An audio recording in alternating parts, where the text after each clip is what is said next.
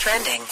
Now trending with Foch and Sarah on Power 96.5. I don't know if this really qualifies as trending, but Brad Pitt got a new tattoo of a motorcycle on his left arm.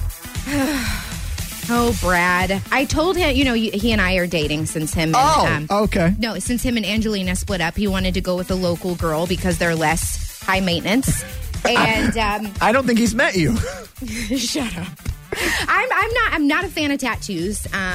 Here's the thing. Okay. Let me take that back. I think you either need to have 0 tattoos or you need to be covered in them. Yeah, but you can't get covered in them overnight. So he's in his 50s. He's had time. But it's a process. Let's say I made the decision that I wanted tattoos. I'd have to get 1 or 2 to start with. Do you have any tattoos? 0. Why? Blank canvas. You thought it would hurt. No, but here's the deal. Because I knew when I was younger, I would get something really D-baggish.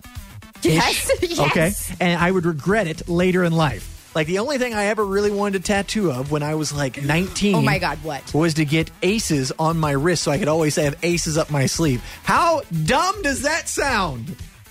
I mean, I'm so glad that you had your wits enough to not do that.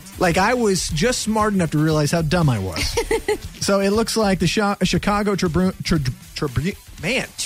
There we go. Thank you. The word I was looking for. Claims that inmates at the Cook County Jail in Chicago can now order pizza from the jail kitchen. Okay, so they have TV. Yep. They can order pizza. Yep. They have a bed to sleep in. Yep. They get 3 meals a day. And free health care. Don't have to work. What laws can I break? Pizzas to get sent to jail. Cost between $5 and $7. Of other people's money because listen, they can't work. Well, no. They can work in jail, right? Wait a sec. So you're telling me you can get a hot and ready pizza in prison? What am I doing here on the outside? That's what I want to know. It's